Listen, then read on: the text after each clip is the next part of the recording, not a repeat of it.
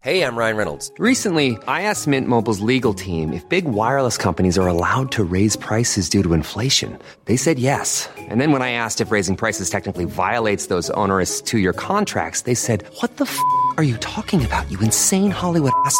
So to recap, we're cutting the price of Mint Unlimited from $30 a month to just $15 a month. Give it a try at mintmobile.com/switch. $45 up front for 3 months plus taxes and fees. Promo rate for new customers for limited time. Unlimited more than 40 gigabytes per month. Slows full terms at mintmobile.com.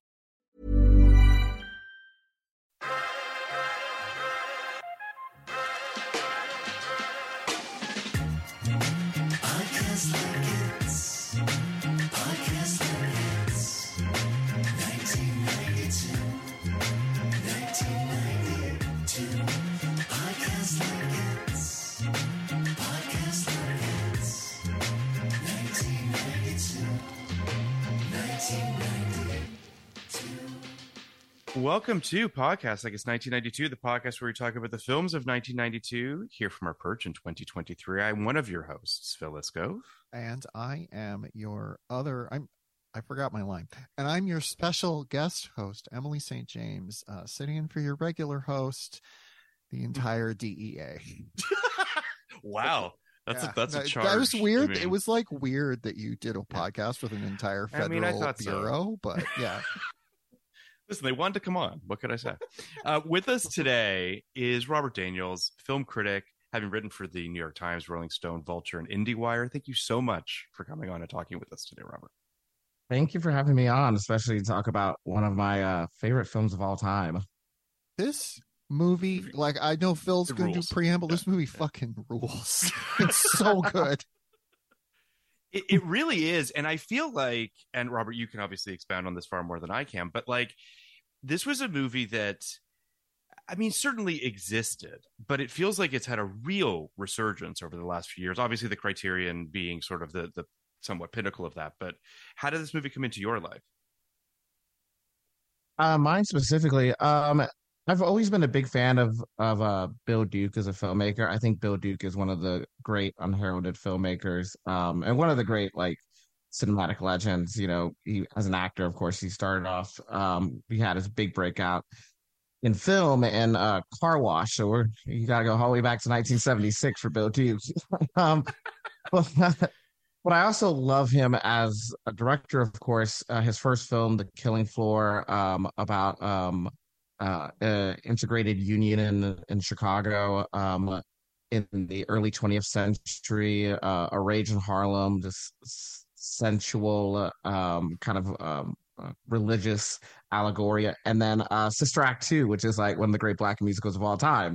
And so Deep Cover, actually, I'd kind of known about the film, but you know, I'd seen a lot of, I think like most people had seen a few stills, and it did not look great in terms of the color timing, in terms of like the quality, and I was always like, I don't know.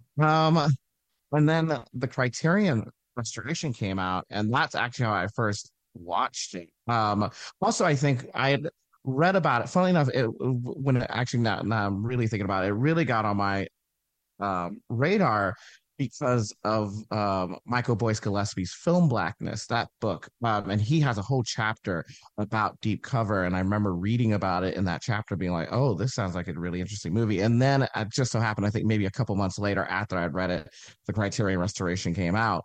And then that became my avenue to see it. And it's such a gorgeous restoration. And it really gets Bill Duke's exquisite use of color, especially within the noir genre, very well. Yeah, it's a beautiful looking movie. I mean, full disclosure, had not seen this film prior to this. When it came out on Criterion and everyone was raving about it, it certainly was like on my radar, and I was excited for us to cover it on this. But to your point, there are several really beautiful sort of neon noirish sequences in this that just the punch of color and just beautifully made. But Emily, you had not seen this film either, correct? No, it was not a movie that was on my radar in 1992. Sure. I had heard about it when the Criterion came out, but I hadn't yet watched it. It really like I have a lot of problem with a lot of modern noir. Like I think it's like I'm glad people keep making them, but I have been I was so impressed with how this hews to the noir like tropes while also like blowing them up and being interested in using them to examine a lot of different like really weighty topics in a way where you like reach the end of the movie and you're like, oh yeah, like I thought about a lot of stuff, but you're never like, it's never like being heavy-handed in any way, in the way that like a lot of modern noir will be like, and here's how you should feel about police corruption, and you're like, No, absolutely. yes, okay, but Yeah, it's very I was surprised, especially with sort of like the last 20 to 30 minutes of the movie, how sort of morally kind of gray the whole thing became. Because I do think that, to your point, Emily, most noir falls into a very kind of like binary good and evil kind of thing. And I do think that this movie, it's just, I mean, the inherent institutions that it's questioning, the various things that exist, it's really deep. No yeah, pun intended. Yeah. like noir obviously plays in gray areas, but it's like there's always a sense of what pole is good and what pole is bad, and this movie like keeps flipping that. It keeps being like, you know, what's the right thing to do, and there is no right thing to do like most of the time. Sure. You know, where this movie leaves the Stevens character, Lawrence Fishburne's character, is so profound and like just like kind of a very small scale way. It's also just really fun. Yeah. It's a fun movie. Yes. I mean, I think a lot of issues I have with like modern day noir is that it's far too dour. Sure. And you really don't get like the snap, the rhythm, the play that you would, you know, you would find in like the great noirs of course, the 40s and the 50s. But this one has it. And not only that, I like Emily, as you point out, that like it really kind of blows up a lot of these tropes and like such a in such a like a just ecstatic and gleeful way. There's so many scenes in this that are literally laugh out loud funny. It's just an incredibly engaging, entertaining movie with fully realized characters who aren't just, you know, of course, like morally gray in the way that they're navigating through the world, but like you get the full sense of them, the full range of them as humans, and from their desires, which are, you know, nefarious, but then I think also like the love that they share among them, right? This is a film that has like I think one of the great cinematic bromances between Lawrence Fishburne and Jeff Goldblum. And so so I think this is a film that, you know, of course has those noir sensibilities, but also has a lot of fun with them and plays with them in very interesting ways.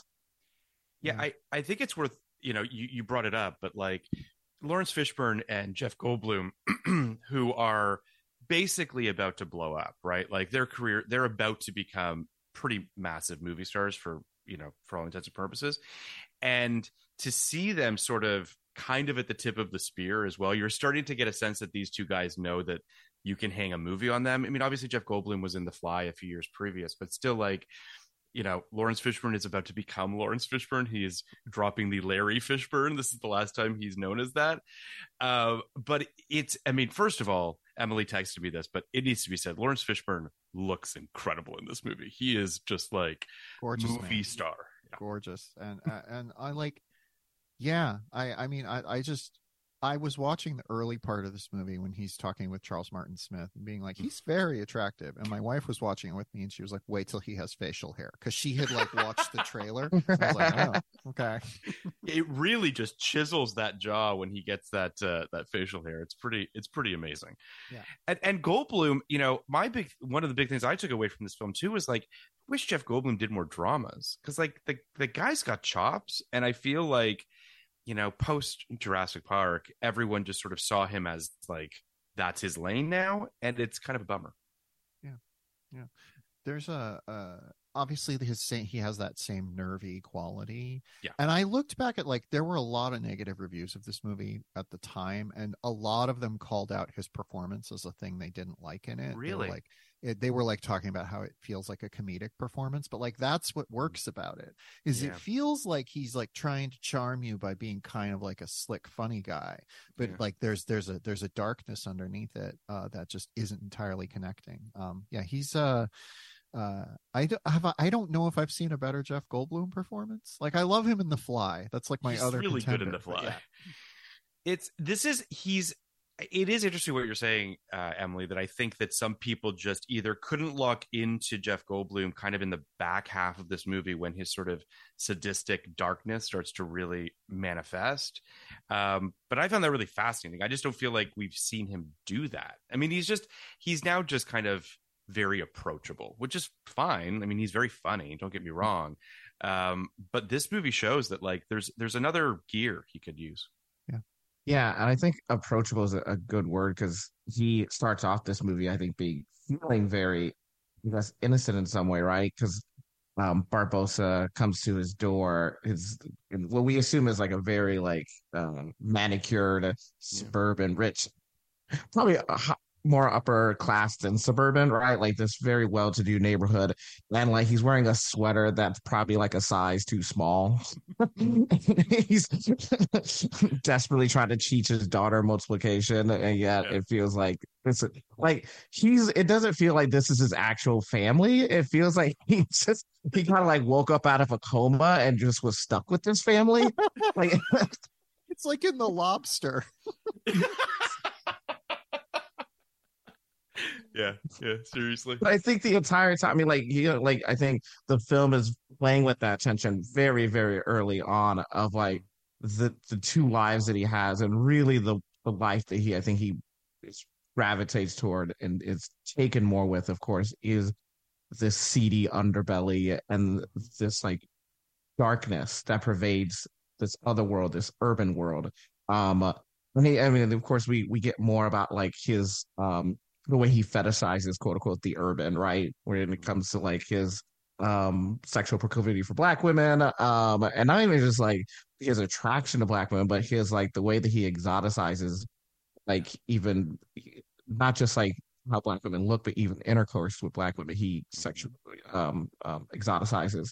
And so you get this like kind of like the tension that comes between, oh, should he live this white kind of idyllic suburban life, or should he kind of go to his quote unquote baser instincts, right, and go to the more urban side, and the darker kind of elements of his character, and so I think this film is playing with that tension very, very well from the very beginning.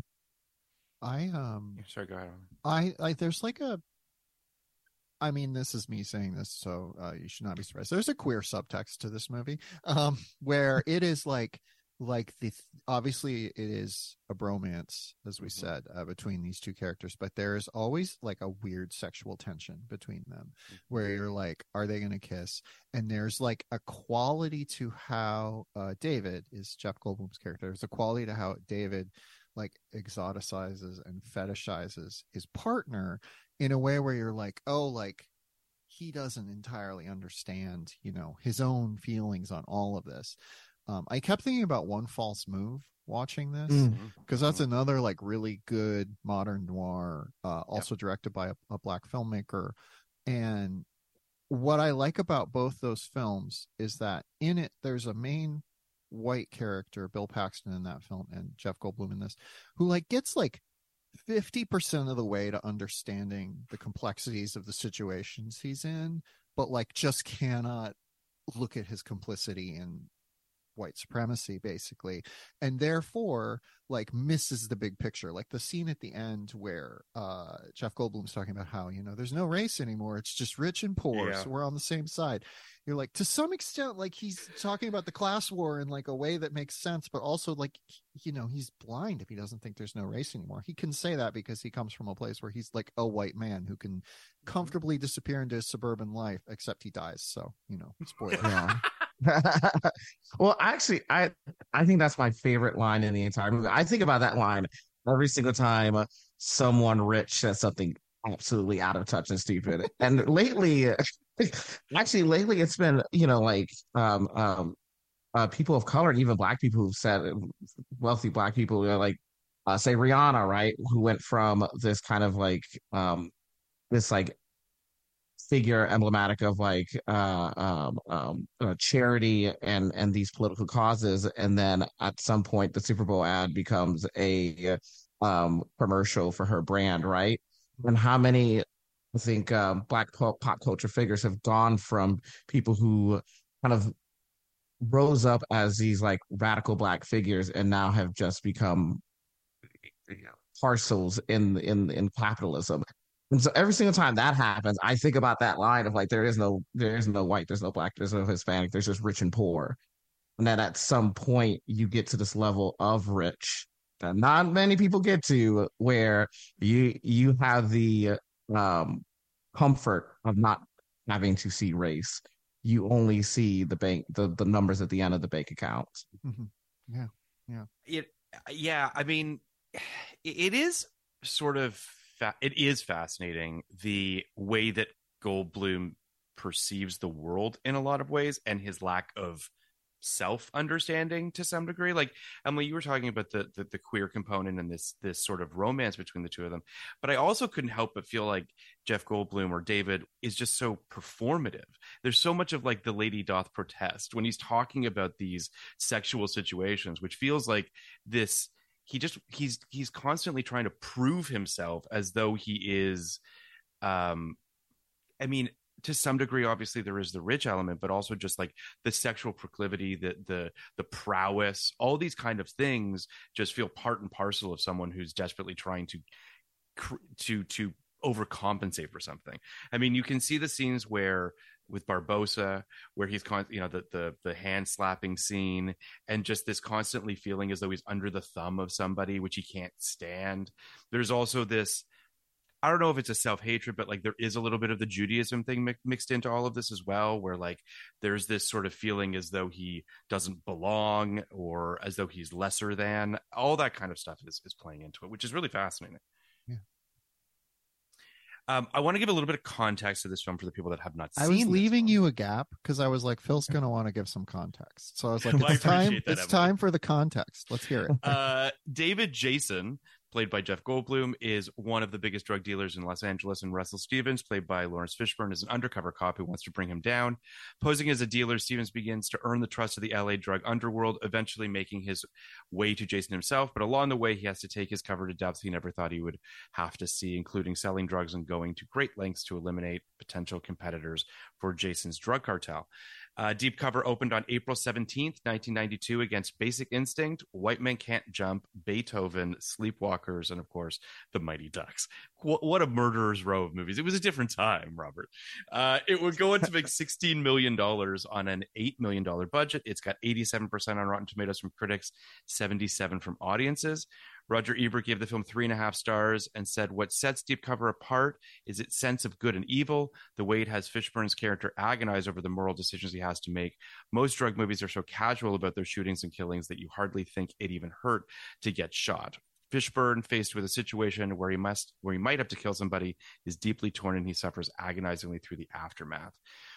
I think that I agree with Ebert. And one of the things I do love about this film is, and you've both kind of mentioned this, but it's worth sort of unpacking a little bit more, is how much it blows up these tropes, right? And how much it makes these characters three-dimensional, so that you're really feeling the repercussions of these things. You're really feeling how torn they are.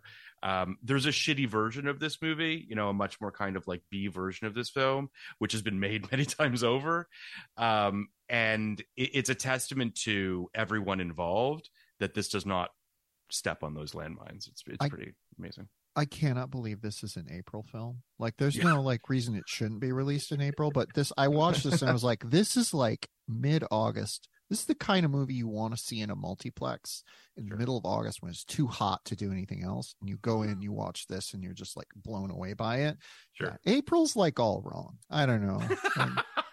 That's my note to New Line Cinema in 1992. Yeah.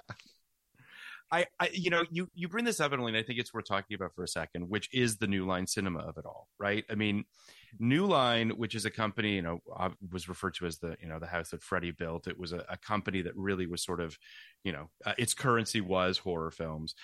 This is the third credit that Mike DeLuca has. And it becomes sort of the beginning of that transition.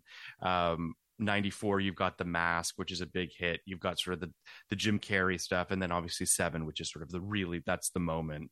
But it is interesting that this film, as we speak of its layers and its intentionality and all these things, that it is one of the first, substantive New Line movies. It is interesting in that respect. This is a total tangent, but I wanted to ask Robert how you feel about Seven. I recently rewatched it, and it feels like this movie I watched and was like, they're kind of in a weird conversation just because there's this boomlet of movies that are like, this urban landscape is a hellscape and you need to escape it. And both Seven and Deep Cover are saying different things and about black and that. white leads on top of everything else. This is true. This is true. Like, I'm wondering how you feel about Seven. What a great topic. Well, I love Seven. Fucking but great. Yeah. But I think that they also, both films kind of they treat law enforcement in the same way, right? These cops who are trying to stop this crime from happening, but ultimately they become stained and enveloped by this crime.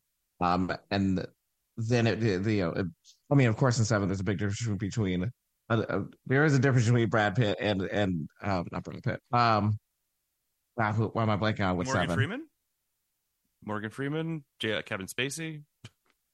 No, yes, it is Brad Pitt in Seven, right? Yeah, it is. Why did I like memory wipe him from Seven? I don't know. But yes, there is a difference between Brad Pitt and, of course, Kevin Spacey, right? Sure. I mean, Brad Pitt's not cutting off people's heads, right? But he still becomes, like, in some way permanently and morally scarred in the same way that, in a similar way that Lawrence Fishburne's character becomes morally scarred by the end, where he comes in hoping that he can stop this thing, but ultimately he finds out that there's a part of his soul that is this thing. And so, yeah, I mean, I could definitely see, I agree. I could see why they're in conversation. Not the film I would think of, Emily. Listen, I just rewatched Seven for a project my wife and I are working on. And I was like, I really am struck by how much DNA of that movie is in everything now. It just is. Yes. Influential in a way I hadn't thought about. I honestly, thinking about that now, the Morgan Freeman character and Detective Taft in this movie kind of feel like they're in conversation. Also, Clarence Williams III, who was from the Mod Squad. Indeed. This is a sidebar, but like, this movie uses casting, Deep Cover to be clear, so well. Yes, it's a lot of like people who are from TV, and if you're going to the movies in '92, you probably know them. Like Clarence Williams is from the Mod Squad. Gregory Sierra is from Barney Miller. Like, there's Charles Martin Smith has been in 10 billion things. There's somebody here who was the old woman at the place that Stevens moves into is from Bewitched. Like, it's a movie that's like using faces you probably know from like other contexts in ways that sort of help root you. I think this movie is incredibly well cast beyond the two leads, which is like not always the case with sort of movies at this budget level at this point in time. I think that speaks also to Bill Duke's, history in television, right? Directing, acting in TV, all this sort of things as well. But, sorry, I didn't mean to cut you. You also get You also get the opening scene, which kind of makes this a Christmas noir with Glenn Turman. Like, Glenn Turman is like one of the great unheralded like black actors of all time. Just a brilliant character actor. And like, to think about like the gap between this and like, say, Cooley High, it was like very fascinating. But like the way that he like, I think every single time I watch this film, I've seen Deep Cover now, I think 5 or 6 times. Every single time I watch this film, I think the first time I watched it, I thought, oh, this opening's a little hokey. Not sure if I totally kind of buy it. It's almost a tad overwrought. But each time I watch it, I vibe with it more, and I understand like I see more of the emotional grounding that it really gives the Lawrence Fishburne character in of course, in terms of like him trying not to be his father, but ultimately in some way becoming his father by the end. But also just how hard of a job Glenn Turman has, that he has one scene to really land the entire kind of moral ethos of this film and do it in such a heartbreaking way. Like his death scene, the way he just kind of fades off, it's gorgeous. It's brilliant physical acting. And yeah, I think in a lesser actor's hands, it would be hokey. In a lesser actor's hands, it would be overwrought. But there's great depth and tragedy to it. And I think seeing him in a film, say like Cooley High, which is really also about these young black men trying to evade their area, and seeing him as an older black man now, being someone who couldn't escape. I think that adds an extra layer of heartbreak in terms of like the casting the actor, our perception of the actor to the role. Yeah. Absolutely. And I mean, not to be superficial about this, but there is a part of me as well that I always find scenes of parents doing drugs in front of their kids to be just really heartbreaking.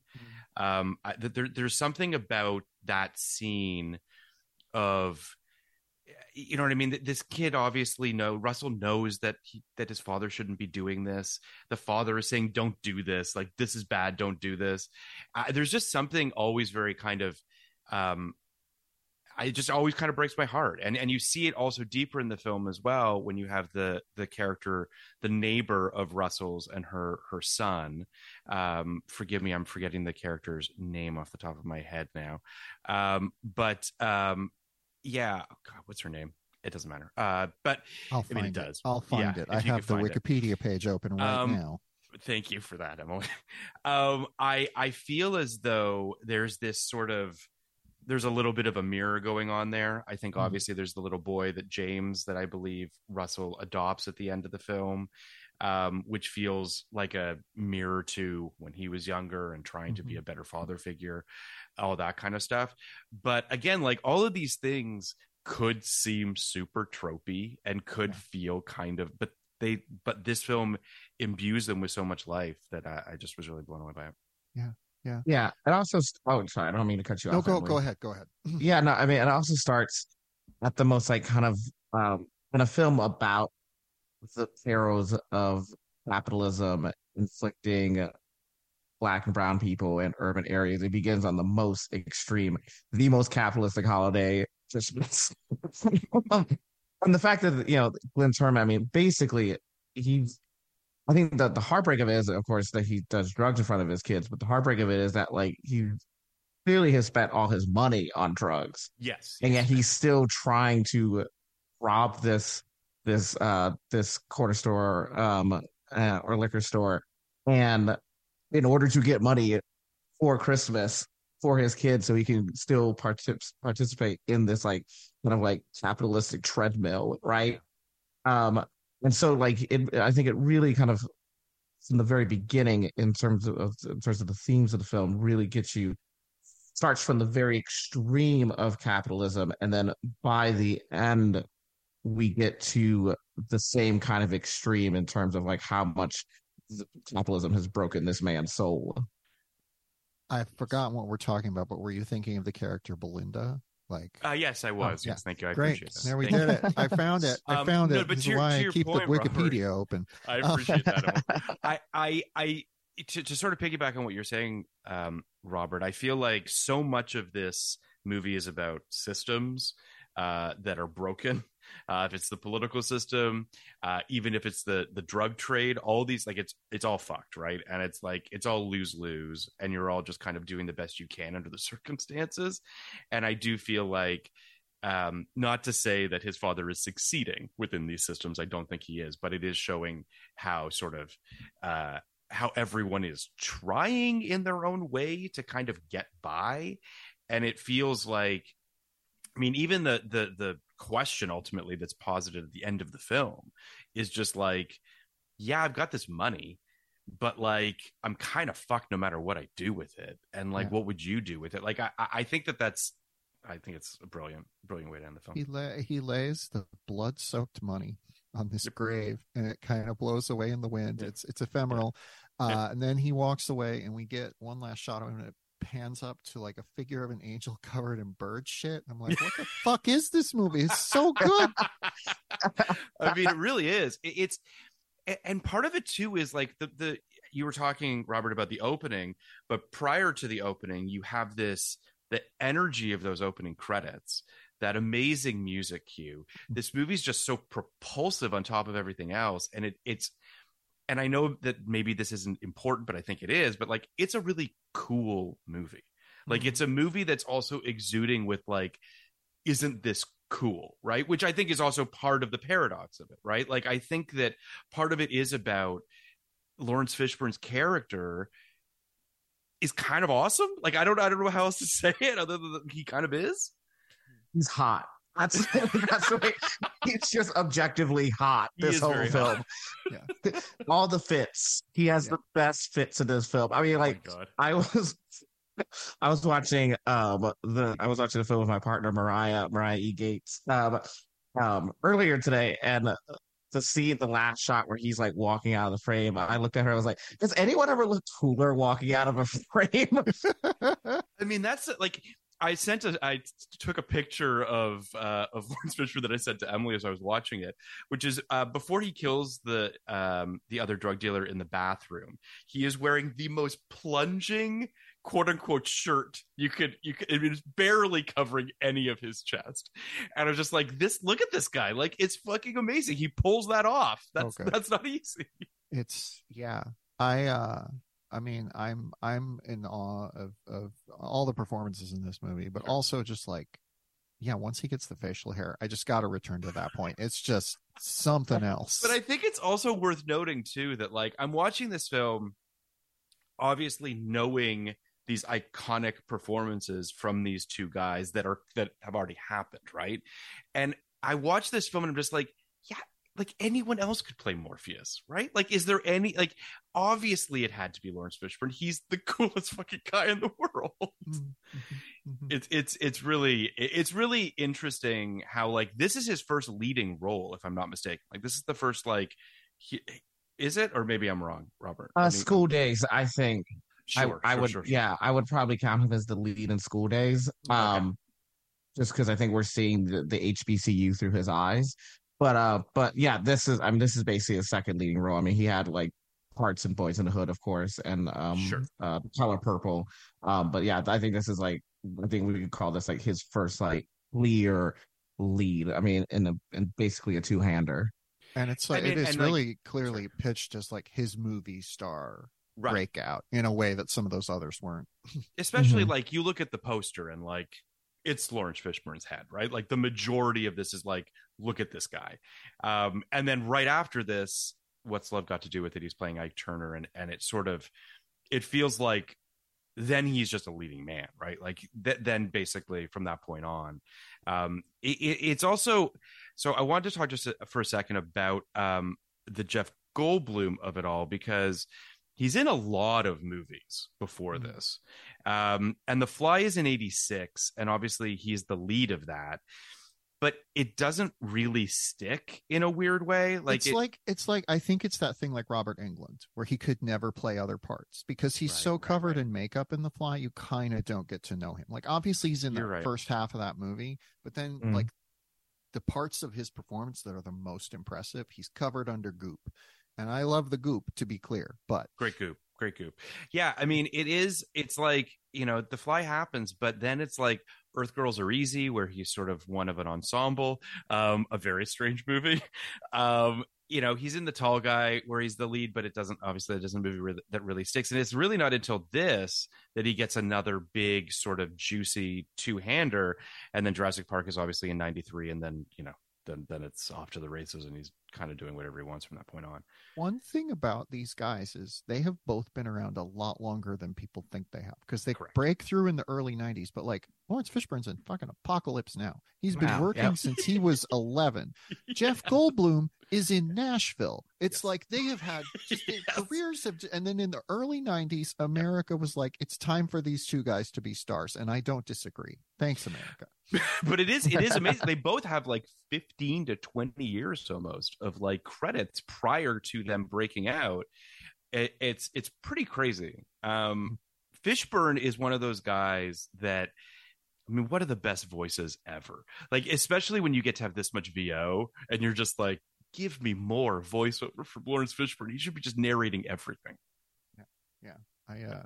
I kept thinking about how good he is in the TV series Hannibal. Yes. Watching this, there's just a quality to him. Mm-hmm. Obviously, Hollywood's over reliance on law enforcement figures is a whole thing, but I kind of feel like Lawrence Fishburne should be like the only person who plays law enforcement figures, because he's like so good. He's so good at capturing the nuances. Like, he's a good guy in Hannibal in a way that he isn't here, but he still is capturing like the ways that if you are actually a good person working in this job, the weight of it gets to you so much that you eventually just become like terminally sad all the time. And this movie, he just like kind of gives up on the system in a way that I found really refreshing. Is this your favorite Lawrence Fishburne performance, Robert? Would you say? Oh, that's I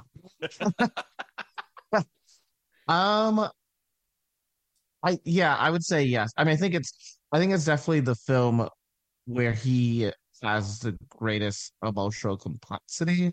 I mean, of course, he breaks out in What's Love Got to Do with It, but I mean, Ike Turner's basically kind of a one-note monster that he kind of makes into something more. Lawrence, and then School Days, he's fantastic in School Days, of course, but I think it's this and Othello. I think those are kind of like the two, like in terms of like the pinnacle of like Lawrence Fishburne, and using the entire mystique of Lawrence Fishburne, because he's just like every single time he like glances at you, the way he's able to play emotionally with his eyes, which is on full display here, where he's either when he's flirting with the art dealer, and then when he has his neighbor trying to sell her kid, to sell him her kid, and like the way he's able to deploy his eyes, and really like I think for the most part, like his lower face is usually pretty frozen. He just lets his eyes project kind of every kind of interiority to him. I think it's certainly this film and Othello that gives him like the biggest emotional range and the most like fruitful characters who are complex on the page, and he's not having to do more than what's on the page. I really love him. I think both of those are better than this performance, but I really love him in Matrix Reloaded, the second one, where he's playing a crisis of faith, but he also has to play a guy who doesn't think he's capable of having a crisis of faith. It really gives him a lot of notes to play in the way that the first and third movies don't as much. I really liked Yahya Abdul-Mateen in the fourth one, but I just would love to see. Yeah, it would have been nice to have him back. I Speaking of his eyes and just what he can convey without words, I was thinking about the scene when he has to kill the other drug dealer in the bathroom, and it's so messy and clumsy, and you can tell that he doesn't really want to do this, and it really felt so human and sad, and kind of I would argue kind of the moment when the whole thing kind of gets away from him, and by that I mean the character losing his compass entirely. I thought it was a fantastic scene, and I also think that this movie has sort of bursts of violence that are very intentional and very effective. Thinking about like Eddie's beating on the pool table, even the father's killing in the beginning. I was surprised by like how much blood there was when Taft dies at the end as well. Like the blood is just very realistic, which I found really powerful. I want to talk a little bit about Taft, because he's Please.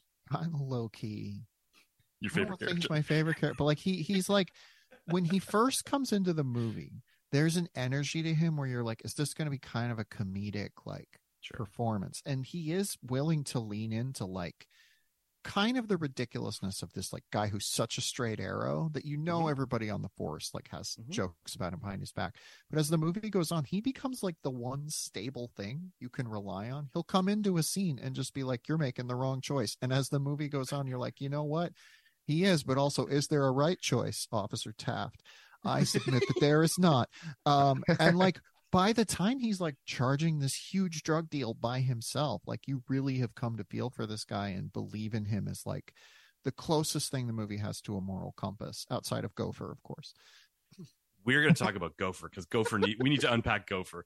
But yeah, I talk Taft some more. Yeah, I want to talk Taft for a second because I do feel like we've talked about this. We talked about this a little bit, but like TV actors versus movie actors, and sometimes there's a real sense of comfort that comes with a TV actor that just feels like someone who understands the role and you have a relationship with to some degree as an audience member.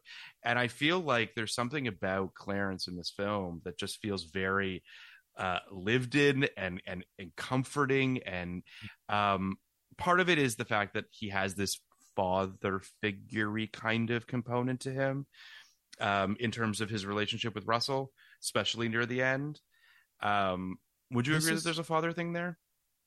Just to quickly point to this, there's also a connection between Turman and him in the casting, because they're both figures a lot from a lot of like, they played a lot of characters in films, they've been in a lot of black films from black filmmakers and that system, and like there's a link between them already in your brain that sort of like lets you get to that father figure section. But go ahead. That's That's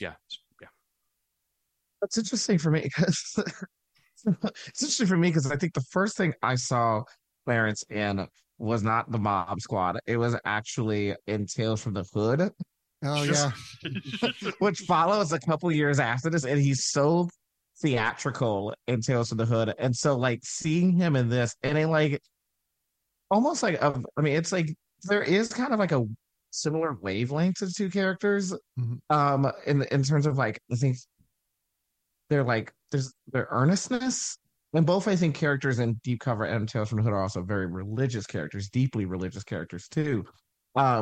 And so, like, the first time I saw Clarence Williams, I kind of thought it was going to be a bit like I think you're right. It does kind of like initially lulls you into thinking that this might be a comedic performance. I think especially if you're coming into this retrospectively seeing the roles that he would take later.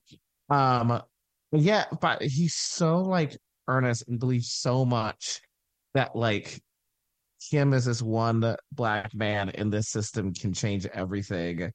And yet he doesn't know that the system is really what he's fighting against and not these individuals. He's so earnest in that belief that he is the moral censor of this film. And you do feel for him as he's like lying on the ground and he's like spitting blood as he's saying the Lord's Prayer. I mean, but it's like, like, I think it's like a very like touching scene, especially because of course we see this Lawrence or I'm blanking on his character's name. Russell. We see Russell, losing the second father figure, and a father figure who, even as he's lying on the ground, like still fully believes in this like this religious mission that he has to somehow, purify the black community from quote unquote drug war that's happening. Yeah, I think what's neat about this movie is that it never entirely buys into Taft's way of thinking, but it buys into the idea that having a moral compass is probably a good thing, and like that like is a thing that like keeps him from either lapsing into parody or becoming like a scold in a way that the movie couldn't bear. Like it's a really deft bit of performance, especially, but also I think the script is very smart on how it uses that character. You also have sort of this, because and forgive me if I got this wrong, because this is the only part of this film that I got a little bit confused by, if I'm being honest. His partner was an informant. Am I correct? Hernandez, which is Taft's partner, is working with the drug dealers. Am I correct? correct in that assessment? I think so. Okay. But, okay. Yeah. I That think is that's- intentionally a little bit muddy. Yeah. It's yeah. So there is kind of, because like his partner fucks up a bust at one point intentionally, and I only bring this up just because it does feel like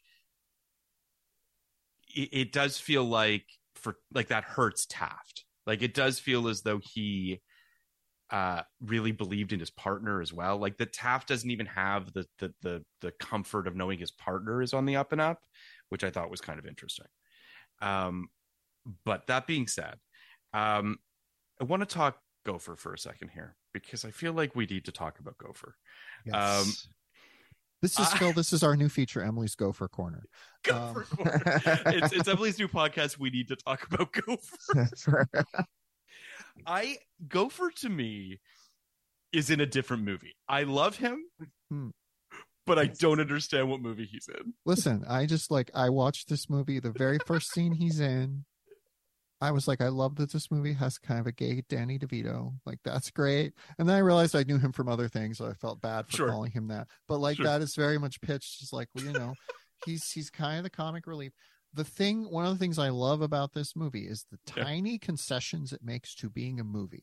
It is mostly very interested in presenting this very dark, nihilistic view of the way that the drug war has just like utterly hollowed out America in every aspect. But occasionally it'll just be like, here's a shootout, here's a movie thing, and Gopher is one of those things. There's no reason he should be there. He doesn't really, like, you're kind of like, what's he doing? And then at the end of the movie he's like working with Stevens, and you're like, great, I love this for him. Gopher is a perfect character.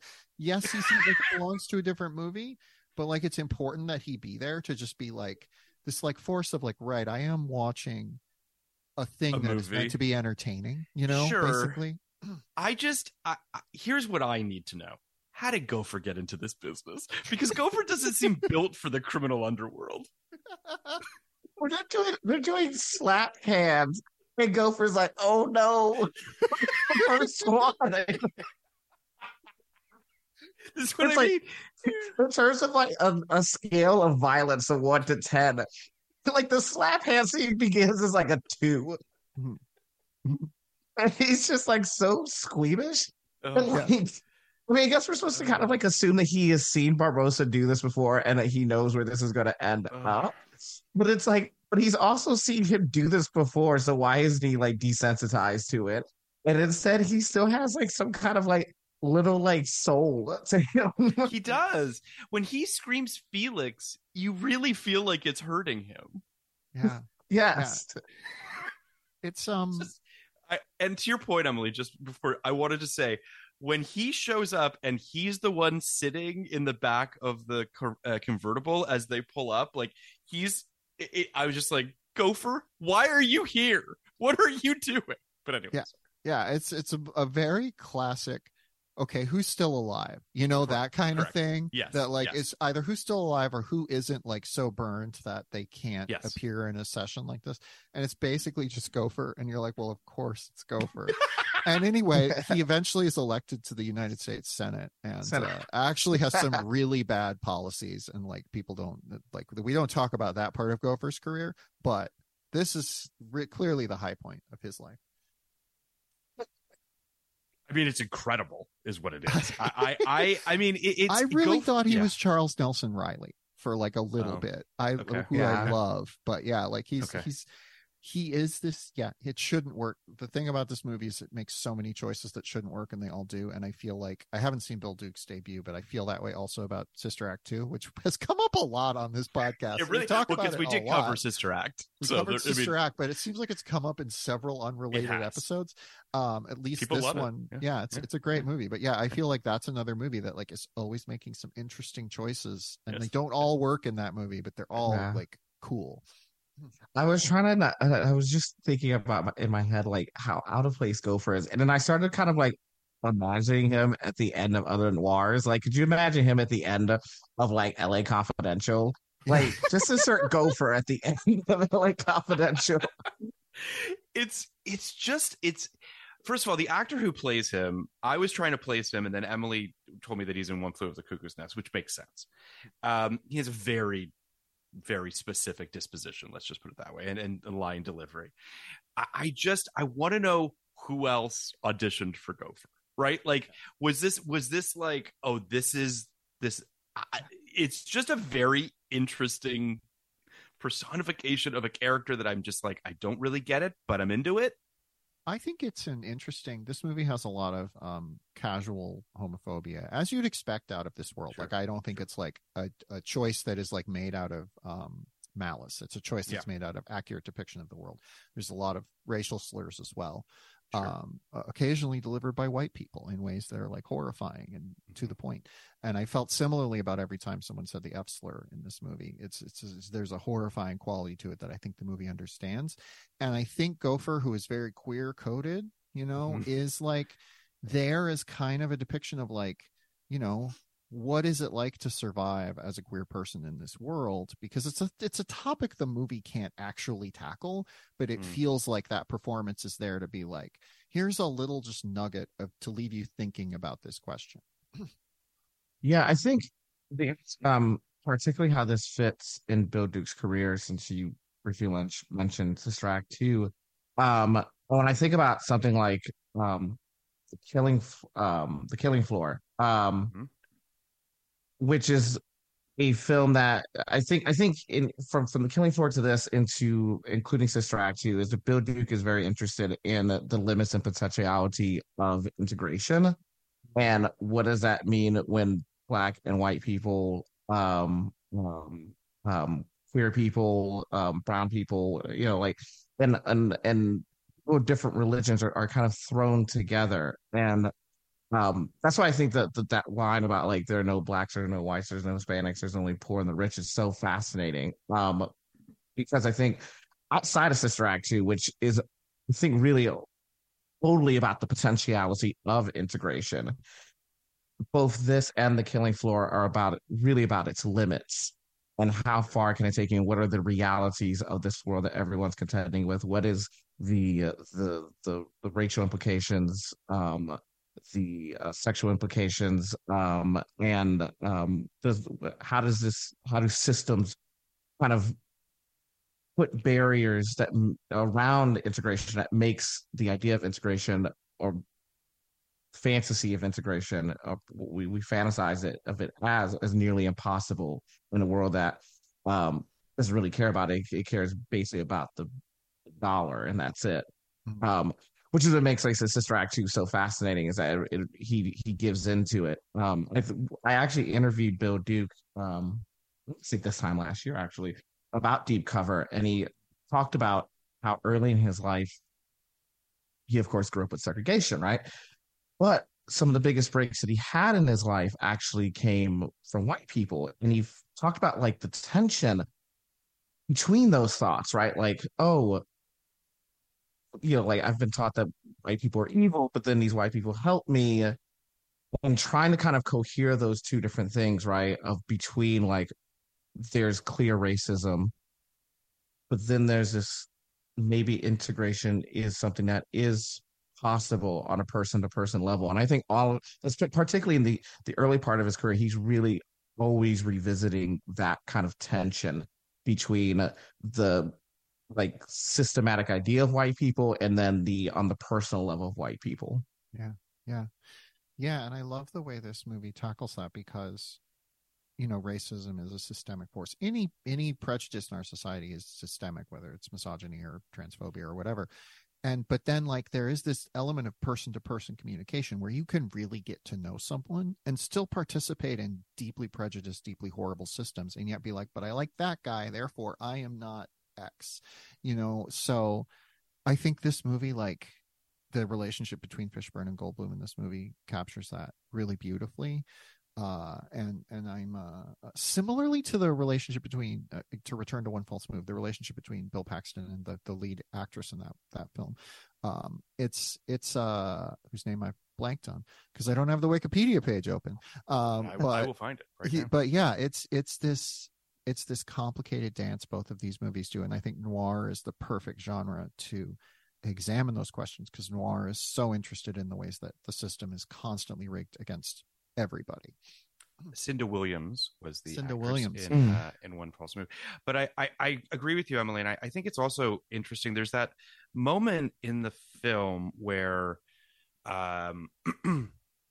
where Fishburne goes to pick up Jeff Goldblum, who's had some sort of illicit affair with a black woman of some sort, and they have this conversation where he's like, "Why do I love having sex with black women so much?" And Leonard Fishburne is like, because of the whole slave thing, and he doesn't want to like even acknowledge that, and it's kind of like almost like Jeff Goldblum plays it off as a joke, and it continues down the conversation as Jeff Goldblum continues to joke and Lawrence Fishburne continues to take it very seriously. Okay. And I think it's just a really fascinating kind of, it's not a throwaway scene by any means, but the fact that it's a conversation walking away from us, getting quieter and quieter as it happens, I think is very intentional. Like there is something very serious about this, and people do not really want to challenge this idea.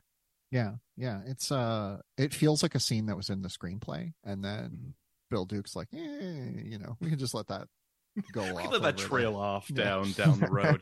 It's interesting though, because it is sort of and it does speak to sort of One False Move as well, Emily, and the relationship between Paxton and Cinda as well, like of just that, like the dichotomy and the unfortunate reality of the way that some white people can't really grapple with these things. It's just it is interesting, and I think this movie does a great job of sort of I think that Goldblum's character, his descent into sort of his downward spiral is tragic, but also just so kind of the way it needs to be. I mean, it feels anyway. Yeah. Can we talk a little bit about Michael Tolkin, the co-screenwriter of this, who's having a great run at this point in time. In 91, he directs and writes The Rapture, which is one of my favorite movies about religion. So good. And then this year he has The Player and Deep Cover, and obviously The Player he gets so much acclaim for. Sure. He's written based a lot on his of book. He's written a lot of neo noirs. The Player has noirish aspects, even though it's a comedy in most ways. It just feels very weird to me that he co-wrote this movie. It's just like there's just something about it where I'm like, okay, sure. I also don't know the other writer. I mean, by that I mean I don't know his work. Henry Bean. Bean, also a novelist. And he wrote a bunch of neo noirs as well. So I guess that's just like the thing. Yeah. And this was it should be said, for what it's worth, this was originally going to be a sequel to Internal Affairs. Wow. So take that for what it's worth. What? So I mean, that is original sort of iteration, if you will. I think it started as that, and then I think Tolkien probably comes in and does the rewrite, and that's where we are. But yeah, Tolkien having a moment. Yeah, I mean, it's fascinating to think of the writer of Deep Impact putting a whole lot of N-words in script. Yes, correct. He did write the movie, a kind of underrated film, Changing Lanes. You guys ever see that movie? Ben Affleck, Samuel L. Jackson movie. Yeah. Yes. I actually recently rewatched that. Like, I think like 3 months ago at my day job, they had it on in the background. I was like, is it Changing Lanes? I haven't thought about this movie in like it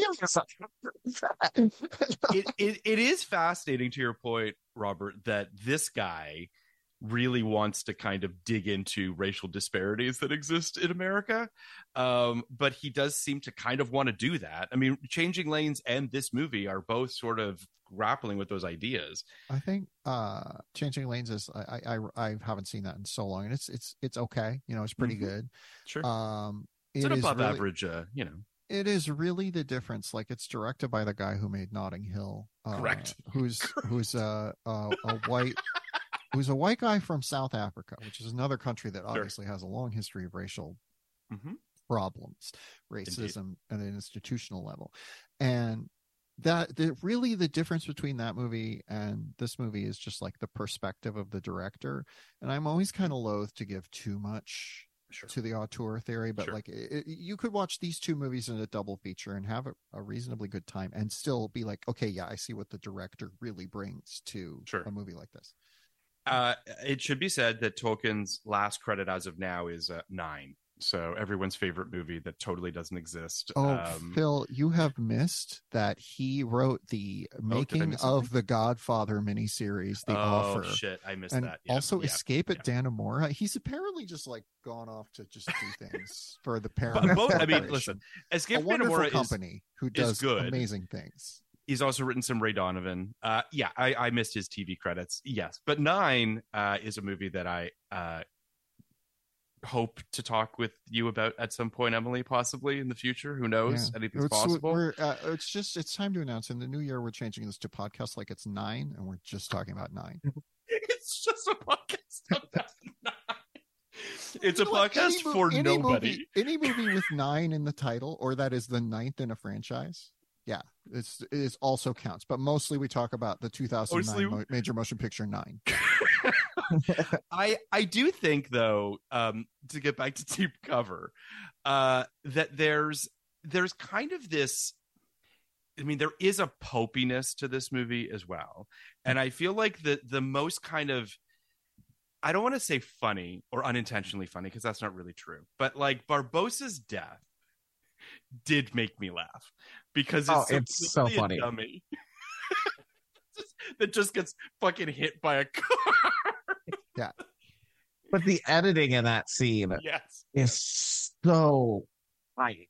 I mean, it's so tight, and some of it is meant to be fun. I mean, like Lawrence Fishburne does that like high pitched scream, you know, and like Jeff Goldblum just seems like he's riffing on, like he starts riffing on shrimp.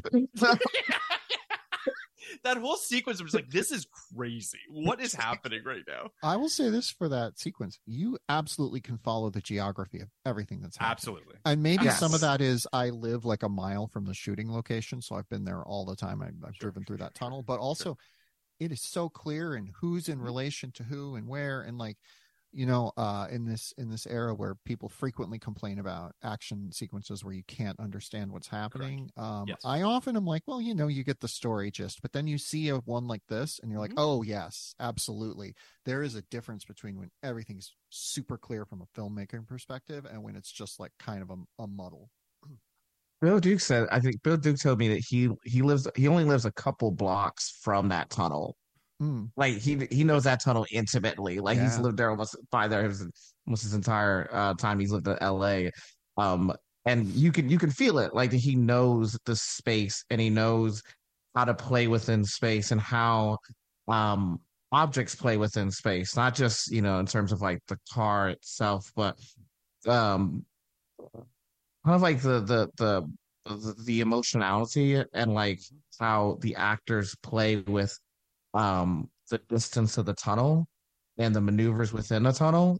I mean, it's a very well crafted scene that is at once both funny with the dummy, but also like so well shot. Like that like low angle shot where you see like the red lighting behind Jeff Goldblum and he's talking about like eating like jumbo shrimp in hell or something like that.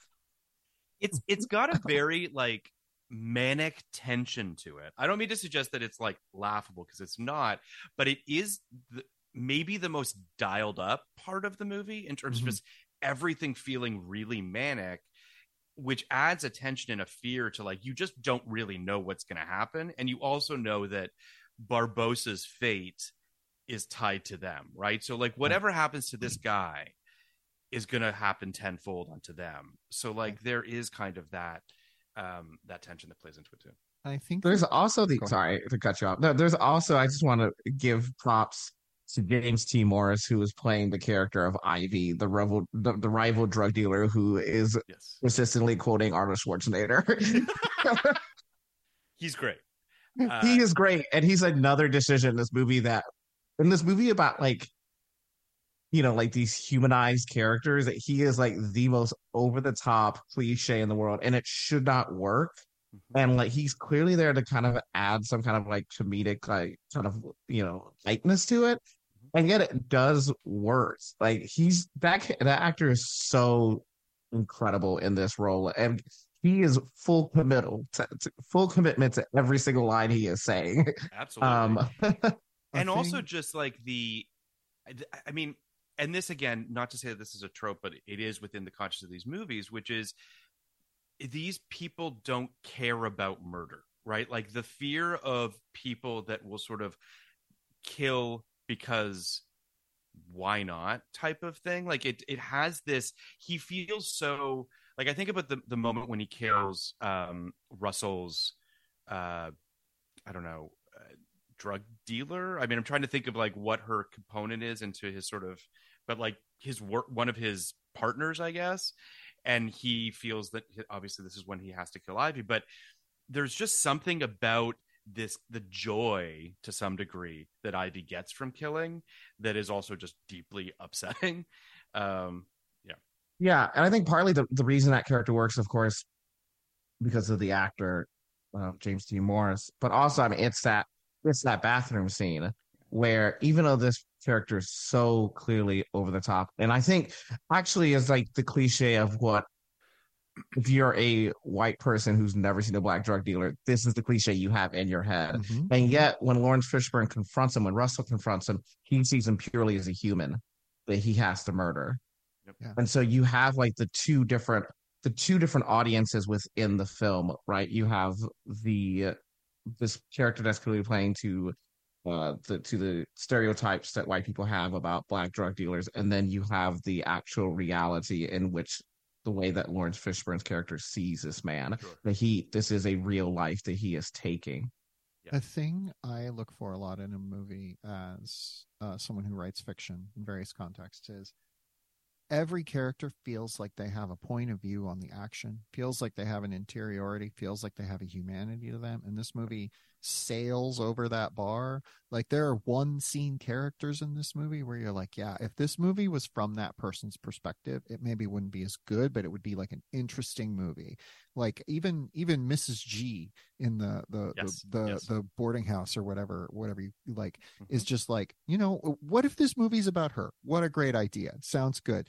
Like everybody in this movie feels like a person, and it's a movie in a genre where you don't really need to do that to work. Like you can just have it be a bunch of people be cannon fodder, but this movie is very interested in all the people who die.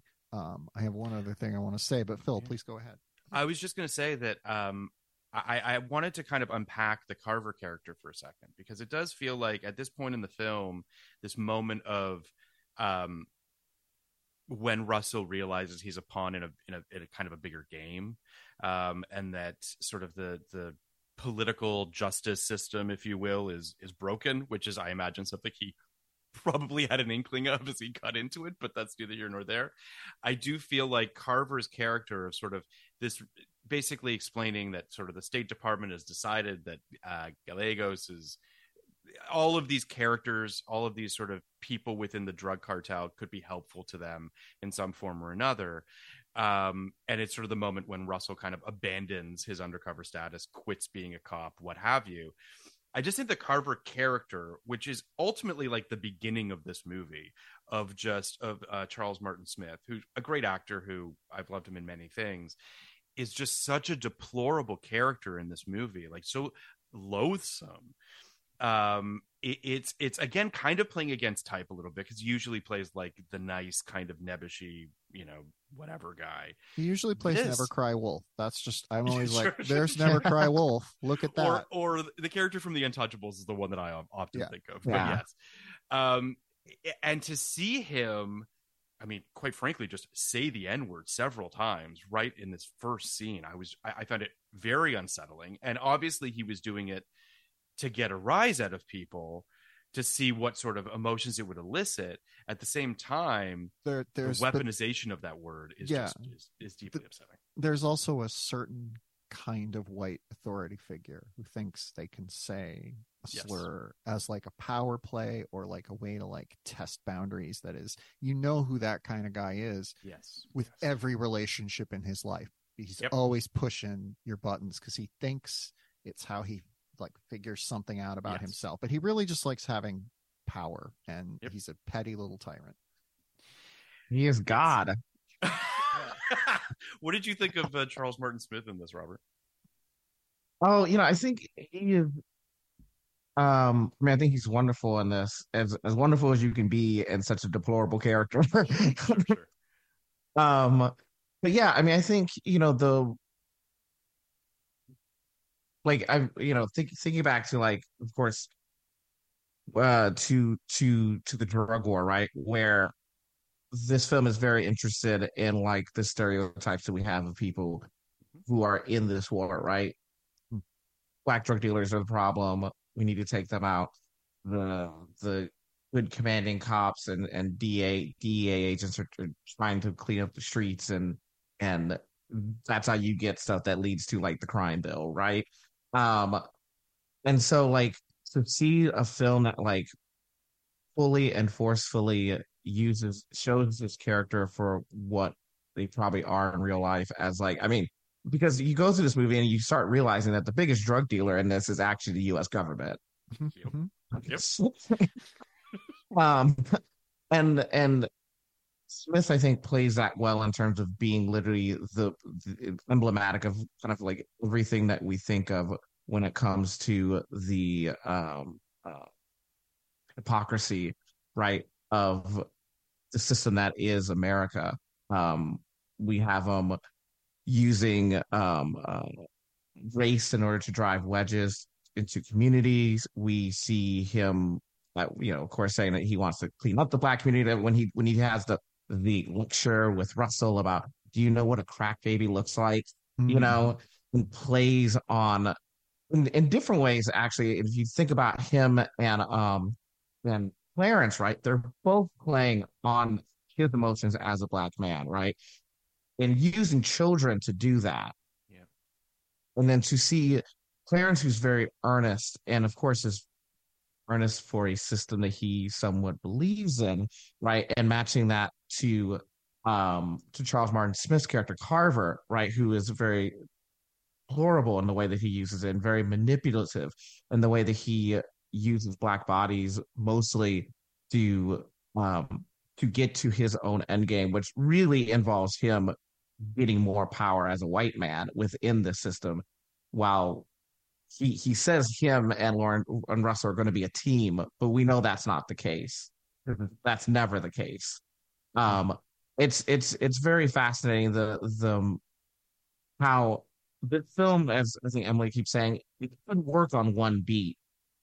Every single one of these characters works on multiple beats and is emblematic of multiple either inequities within the system, or are emblematic of the multiple ways that the system can inflict damage upon people.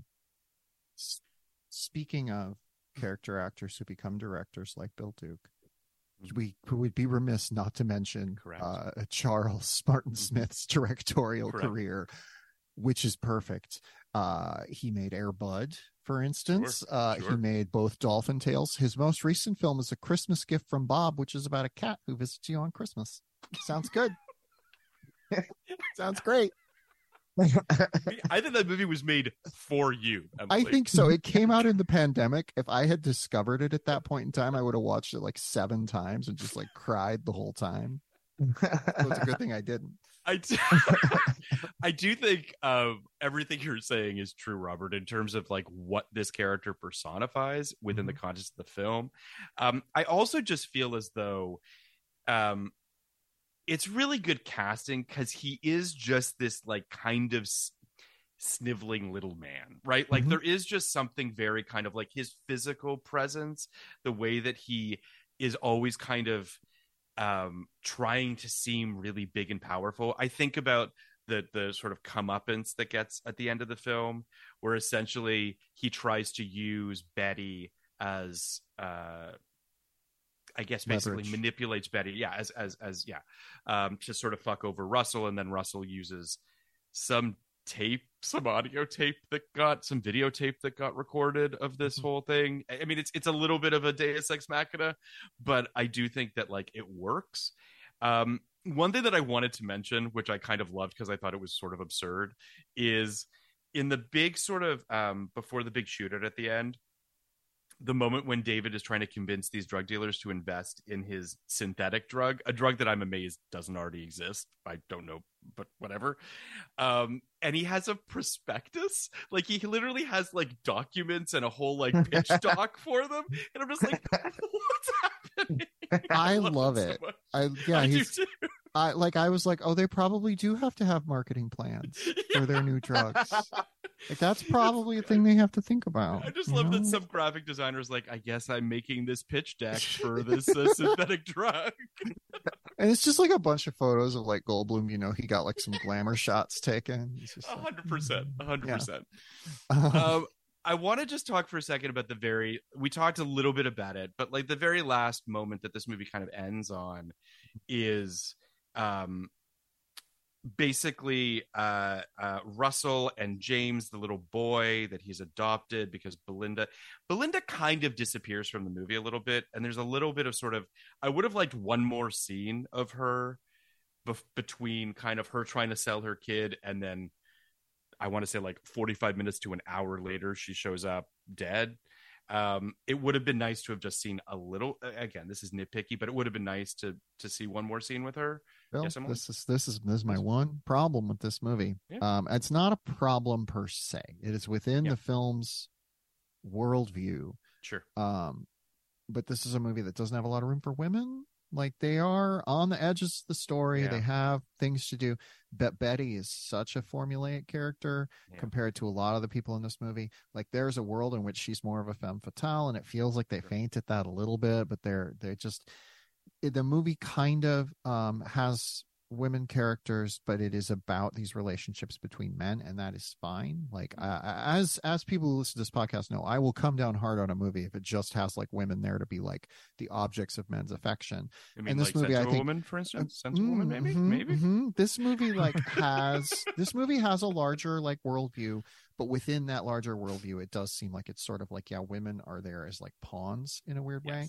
And I think that's intentional, and I'm fine with it, but I'm also like, I wish some of these women had the same level of interiority that like every male character does. Absolutely. I mean, I do think Betty, I agree with you, Emily, but I do think that performance-wise, she's great. Yeah. She's great. And I do think that there does seem to be, she does have control of her destiny to some degree, right? Like, I do like the fact that, you know, when she has that scene with Lawrence Fishburne, when she's like, are you still in the business, or do we have a shot of being a couple, because she does not want to be with him if he's still in the business. I do like the fact that there's a level of independence that exists with her character. But I agree with you, Emily, that I kind of wish that she wasn't just kind of a hot lady that's there, you know. But anyway. But as I was saying, that you do have this what was her character's name again, Emily? My apologies. Belinda. See you're making my point for me. I know. She doesn't seem like a Belinda is kind of what it comes down to. Yeah. But that scene, I do want to just talk about that scene very quickly. There's this scene where she's clearly high and she's talking to Lawrence Fishburne, and the manic sort of switch, I think it's a really great performance, the way she's kind of ping-ponging between this an obvious kind of wanting to be there for her son, and at the same time clearly having a serious drug habit that she doesn't know how to kick.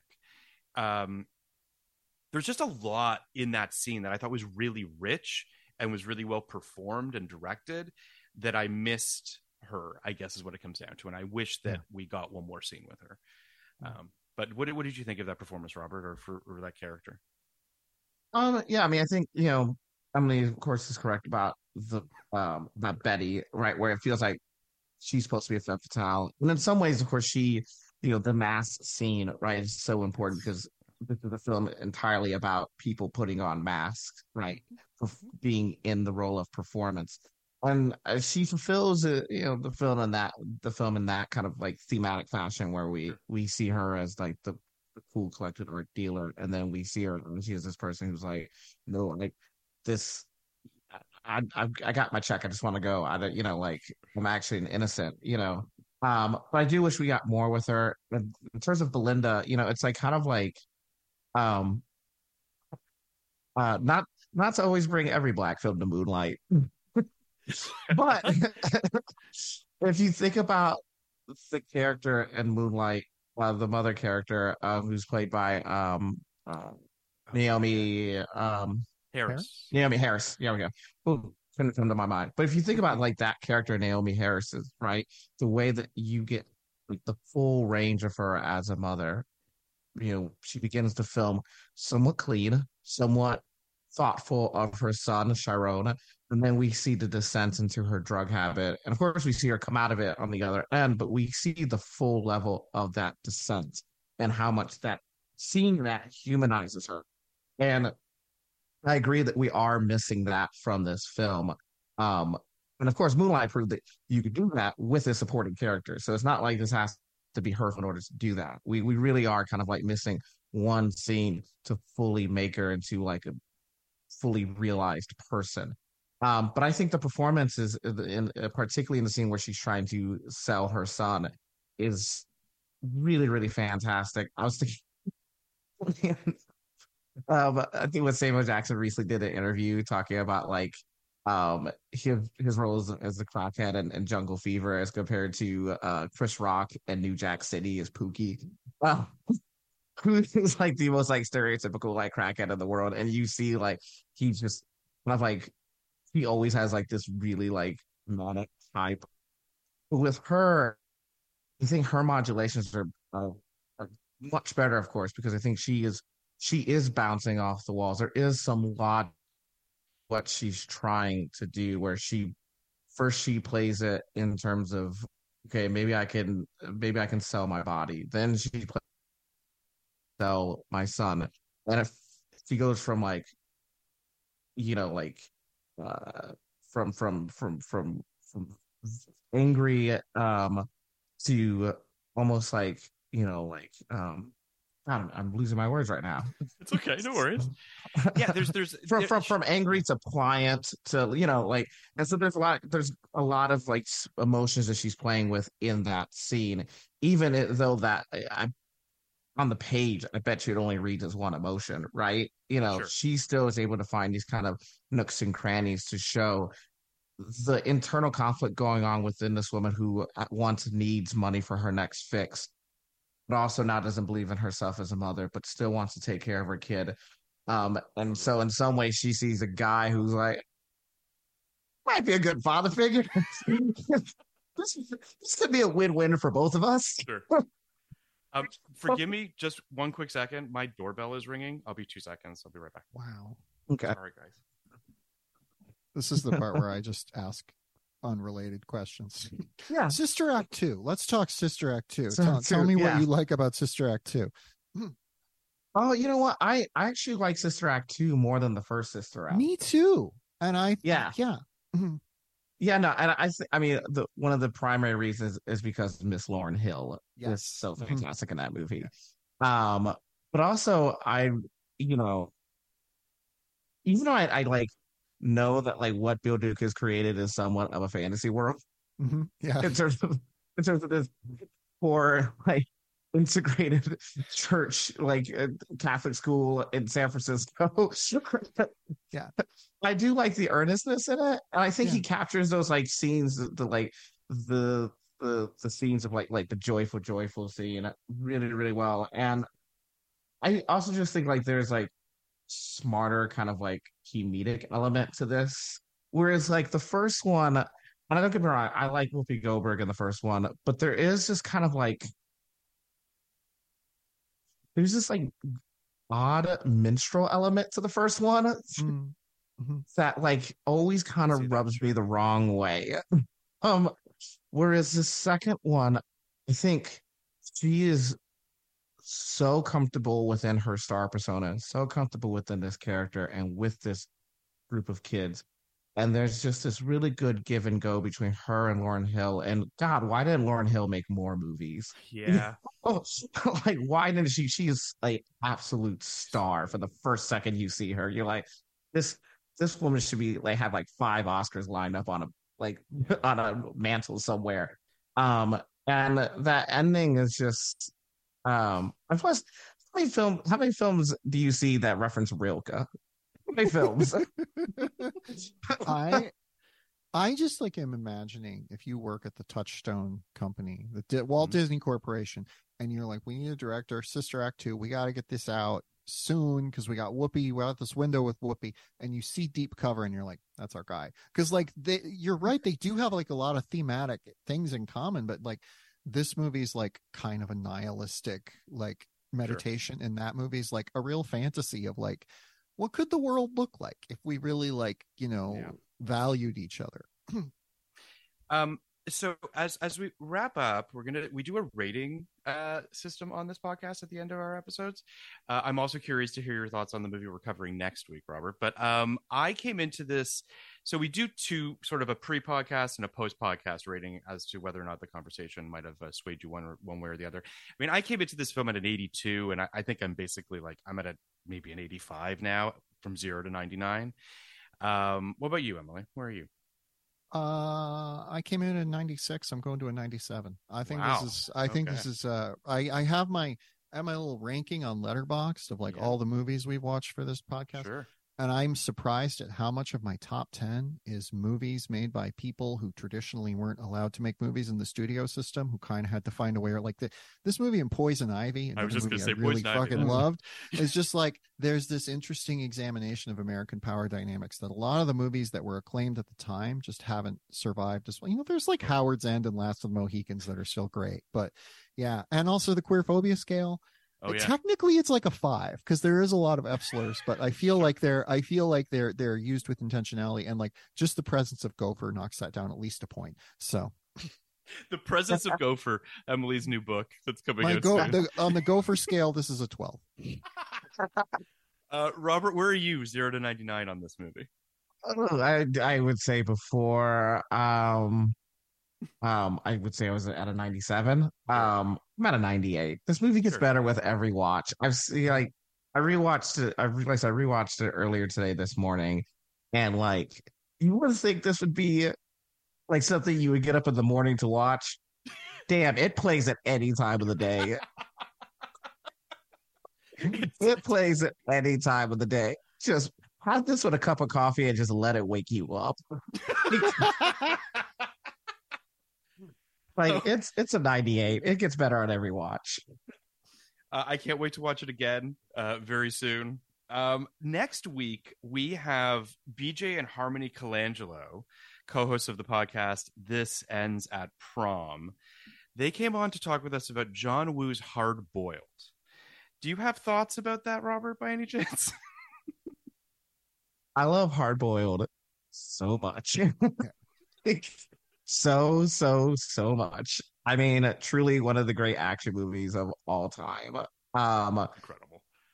I mean, incredible. Like, I mean, every action film that I watch, I'm just like, why isn't this hard boiled? Why?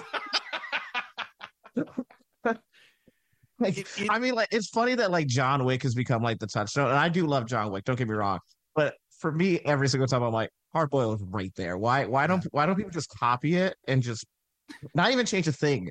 Just remake it. Just keep remaking it. Yeah. Just reshooting it shot for shot. Yeah, just keep doing it. And another movie with some real hotties in it, like just yeah. some gorgeous people in that Super movie. hot people in And that also, we recorded that at a time when my baby was still pretty young, and that movie has some fun baby stuff in it. So. It does have. It's got a whole nursery sequence. It's unbelievable. Robert, on the John Woo scale, I'm assuming Hard Boiled is probably one of your tops, right? Do you have other John Woo favorites, or?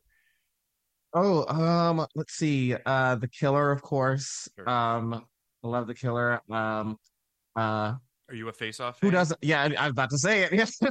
Who doesn't love Face Off? I recently rewatched Face Off, I think last year, because Keith Phipps' book on Nicolas Cage.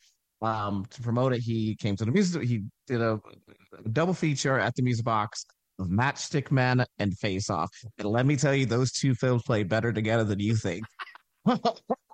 Matchstick Men is underrated. That movie's legit great. Yeah, it's fantastic. Yeah. So no, I love Face Off. I love like living the two extremes of manic energy, and the way that Travolta tries to play Nicolas Cage and Nicolas Cage tries to play Travolta, and really you just see that they're the same actor. Why? Why did it take so long for any of us to see that these are the same actor with almost like the same kind of like range in terms of like emotion and range in terms of campiness? Like, Absolutely. brilliant. Yeah, it is.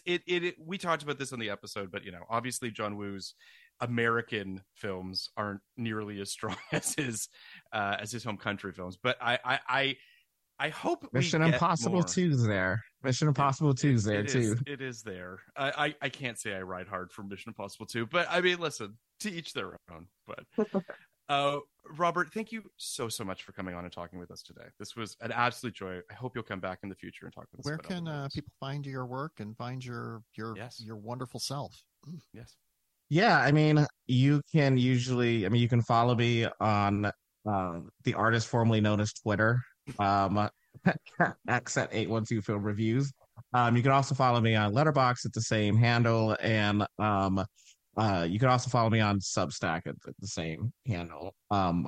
Every month I do a Substack a newsletter that has basically everything that I've written, everything that I've appeared on. And so if you wanted to keep track of my work, that is literally the simplest way. It's always all in one place, at least once a month. And people can read you. All your writing is found there. Yeah, all my writing is found there. As you probably know, I write for a lot of Yeah. I'm usually all over the place. But my home base in terms of outlets is usually RodReaper.com and the New York Times. Fantastic. Well, I hope you have a good time at the New York Film Festival. I hope it isn't too taxing. And again, thank you so much. This was an absolute blast. Thank you, Robert. Oh, thank you for having me. This was fantastic. Thank you. Talk to you soon. Bye. Bye. Bye.